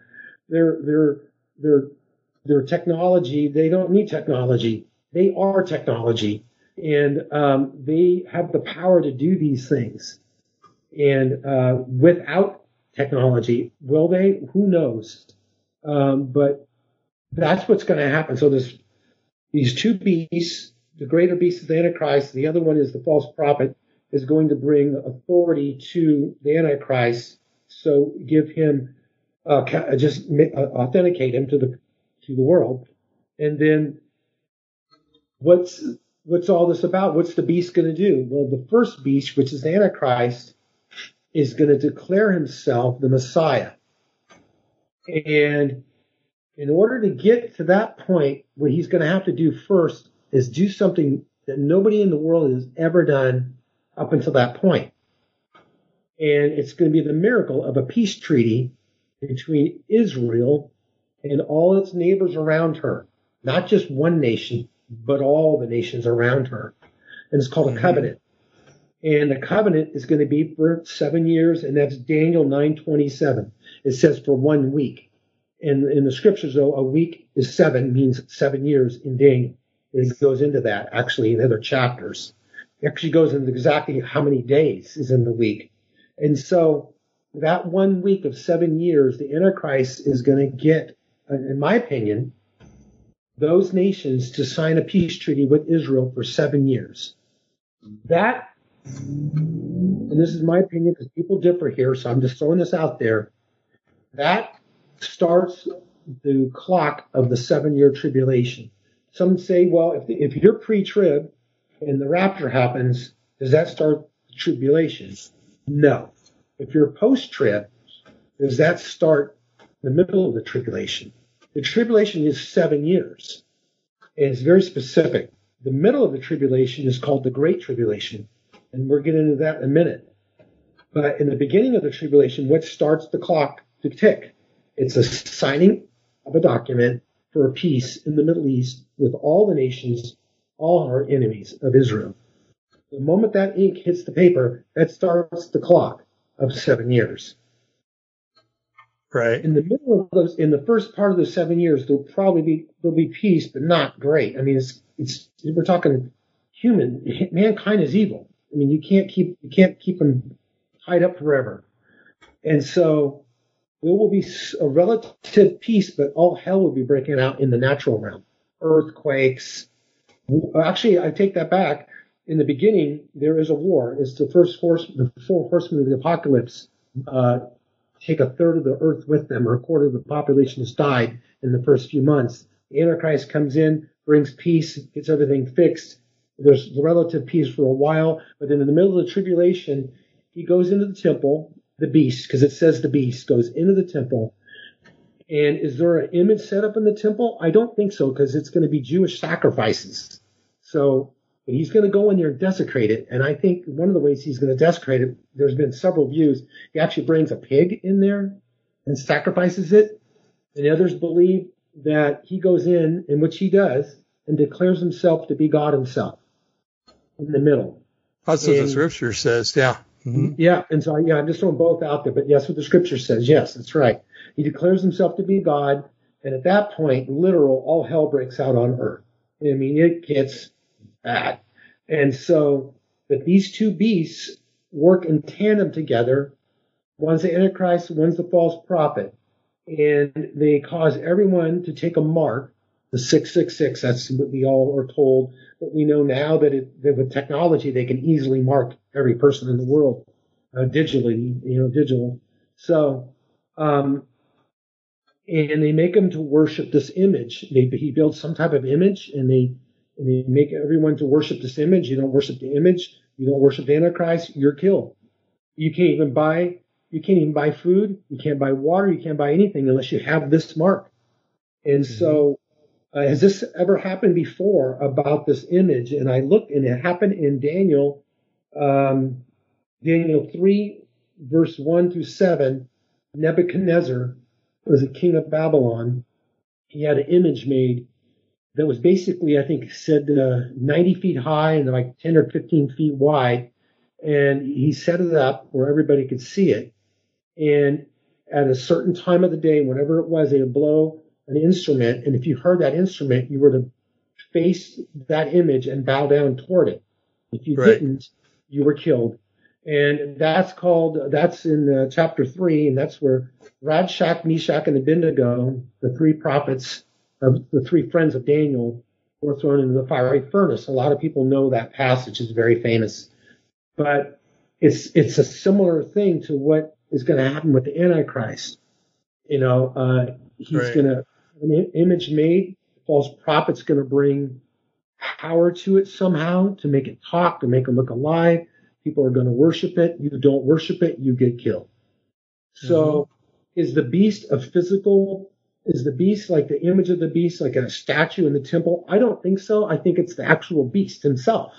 It's the actual Antichrist. He's in the temple. Just him being in there desecrates it. And so the other beast is the false prophet.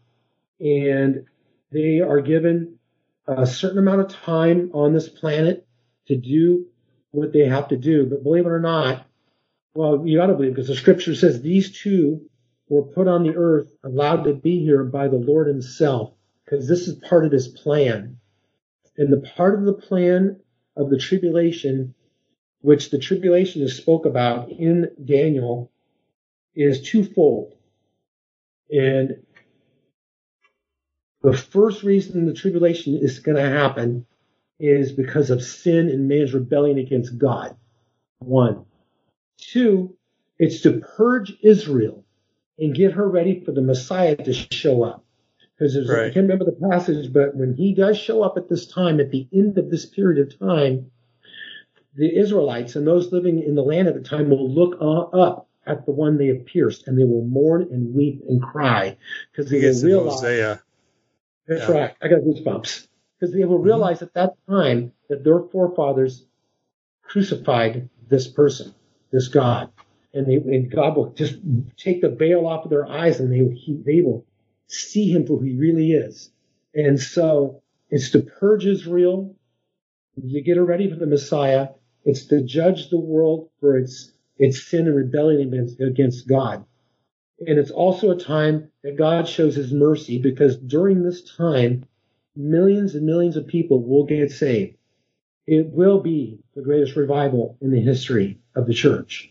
And so that's what it's about. But this beast is the Antichrist and the false prophet. And I believe the beast will go into the temple and declare himself to be the Lord at this time. So. Mm-hmm. Well, it says something, I can't remember the name of it right now, the abomination that causes desecration.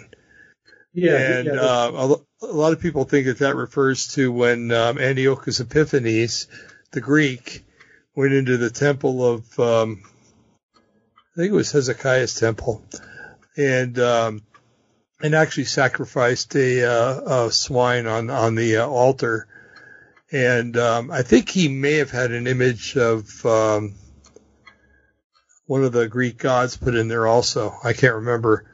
But it's going to be interesting, because when Yeshua was talking to the people, he said, you will not see me again until you say, Baruch haba Hashem Adonai, or blessed is the one who comes in the name of the Lord.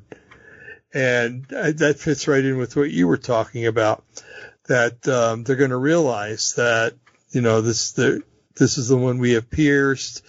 And so there'll be weeping, and there'll be a national repentance, and then they'll cry out for that. And that's when he'll come back. He'll come back to save Israel. I often get amused by some people in the church that say Israel has no meaning anymore, that Israel's been written off because of their unbelief, that God has totally written them off and has nothing to do with them ever again. And I'll always say, well, then that makes you Israel, right? Well, yeah. And then I'll say, well, he's coming back to save Israel, to redeem Israel, right? And they go, yeah. And I go, well, according to what I understand about Christianity, you're redeemed, right? So why would he come back to redeem somebody who is redeemed? So you've just, you've taken your own, redemption and nullified it, saying that you need to be redeemed again. And I'm like, and then I look at it and I go, maybe you do. Maybe you do need to be redeemed. But so it's going to be an interesting time. I know there's going to be a temple. Yeshua said there would be a temple. Right. And then Revelation, it does say all those things you were talking about. And I think that temple survives actually afterwards, and is used to. There are going to be sacrifices that are going to be given even after Yeshua returns. If you read Ezekiel, the last few chapters of Ezekiel, it talks about sacrifices during the millennium, and it even talks about, I think there's going to be sacrifices the new world, after the new heaven and the new earth, and those are going to be sacrifices of thanksgiving, basically, and acknowledgement. They're not going to be for sin or anything like that, because that's already been done. And I don't know how many Jews I've run into when I was passing out tracts, San Francisco or even in Sacramento, and I would be approached, and I'd say, well, it was for our people, that he died, and he goes, and I get in this big argument. And I'll say, well, what about Isaiah 53? Well, that was referring to our people. And I said, well, since when can mankind redeem himself? That's impossible. That would have negated all of the all the sacrifices that were ever instituted by God, it would negate everything. So by your own statement, you just condemned your own statement because prayer just doesn't cut it when it comes to redemption, except for a prayer of accepting Yeshua into your life, heart, and then living for Him. But anyway, it's we got time to fit it in real quick. There was a thought that was going around. I'm going to say a thought, and it was of a prophetic nature last year that the false rapture was going to happen on or around Christmas Day, and that the elites and some of those that are in the deep state and the swamp and stuff like that, and a lot of New Agers and stuff like that would be taken at that time. And folks, you got to be really careful when people start saying stuff like this, and you really got to start examining the people that are saying it, because first of all, we're commanded never to give dates. Okay, Yeshua said, neither the day or the time. Yes, he was talking about his return, but even setting dates, I think the only one that ever set a date that was accurate was Daniel, when he was talking about the 70 weeks and the 69 weeks when Messiah would be cut off. But it didn't come down to the exact day, but it came down into the general area of that year. And but be very careful when people start setting dates or seasons or whatever, because now what I've noticed is that myself, I think that the prophetic office is very, very akin or very much alike to what the prophetic office was before Yeshua came. Although some of the penalties for false prophecy aren't carried out, and rightfully so, I guess, in our modern society. But because it used to be if you were a false prophet, you got stoned to death. And I have run into more people that have been false prophets, and basically what it is like, well, when the thing doesn't happen, it's like, well, it wasn't God's timing, or God changed his mind. Well, I'm sorry, but God doesn't change his mind when he comes down to something that's as crucial as setting a date and a time. Yes. Yeah, he doesn't. Yeah. That's crazy. And it gets swept under the rug, and then it's like, where is the penalty? Where is the keeping each other responsible for or accountable, I think is a better word, for a false prophecy. It isn't done. And of course, we live in an age of grace, but if people are giving out false prophecy and bringing false hope, or false information even, then it needs to be dealt with. And I'm sure, Brian, you've been to churches where things have happened, and the offender isn't corrected. He's just moved to another church. Yeah. Somewhere where he hasn't been known before, and he continues on his way. And that's, totally unscriptural. But just when you hear people say, like was being said last year, that the false rapture is going to happen at or around Christmas. And, well, what is it now? It's March 8th, Monday, March 8th. Yeah. And still, I haven't seen a false rapture. But I'm sure, things like this are swept under the rug. Oh, well, the Lord changed his mind. No, I'm sorry. He doesn't do that. He just doesn't do that. I'm sorry. And, so just be careful. Be careful who you're following. Be careful who you listen to. Like Brian talked about counterfeits earlier, the reason that a person in a bank is so good at finding counterfeits is that, my knowledge is that when they're first hired at a bank, they're trained to just handle money. They sort money, everything else like that. They get a feel of it, what real money feels like, so that when somebody tries to slip them a fake 20 at a bank or something like that, they can feel it's different. The paper's different. It's not a cloth. It's more of a paper, and the whole 9 yards. And Jesus said, Yeshua said that my sheep hear my voice and they know me and they follow me. And how are you going to hear his voice if you don't spend time with him? And if you spend time with him, then you'll know that when the false prophets are talking, that it's bupkis. It's something that you shouldn't be listening to, and you dismiss them. You tell them to go away. You're not going to hear them. You're not going to listen to them. You're not going to pay attention to them. Instead of, as Christians, we tend to forgive and forget. There's certain parameters that God has set where you don't, especially when it comes to prophecy, you may forgive, but you don't forget. And you remember that this person or those people or whatever have been less than reliable when it comes to presenting supposed words of the Lord. So that would be my admonition tonight, is just to be careful. Examine everything. Don't jump into things right away. You hear something, the scriptures says that the prophets are subject, the spirit of the prophets are subject to the spirit of the prophets. Basically, it's saying that when a prophet comes up with something, there has to be more people that agree with it, and they have to be prophets. So I'm just looking at the time. It's getting kind of late, so we should probably. But anyway, folks, it's been a lot of fun, Brian, being with you again on the air here. And a lot of good subjects tonight. And I think we brought a lot of clarity, hopefully, to a lot of people.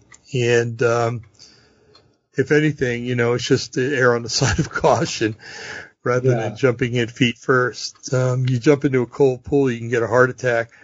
You touch the water first with your foot, you realize it's cold, you don't jump in. So, having said that, folks, we pray that you have a wonderful week. You have a splendid week, actually, and that you grow in Yeshua in leaps and bounds, and that you just you pray, and that he grants you everything that he has for you, everything that you need. And I always say, not necessarily what you want, because a lot of times what you want is not what you need. I want to hit the lottery, but I know that it would be detrimental to my life, because I know what money does, and I don't want that to happen to me. So, anyway, that having been said, folks, be blessed. Brian, you be blessed. You're in our prayers always, you and your family. And, I was going to say, your family, they're sort of the same thing. Yeah. Back and forth. Yeah. Anyway, so, with that, I don't know, I'm kind of running out of things to say. So, be blessed, everybody. And Brian, I'll get this up and running tonight sometime, and we'll see what happens. So, all right, bye, folks. It was great. God bless you guys. Definitely.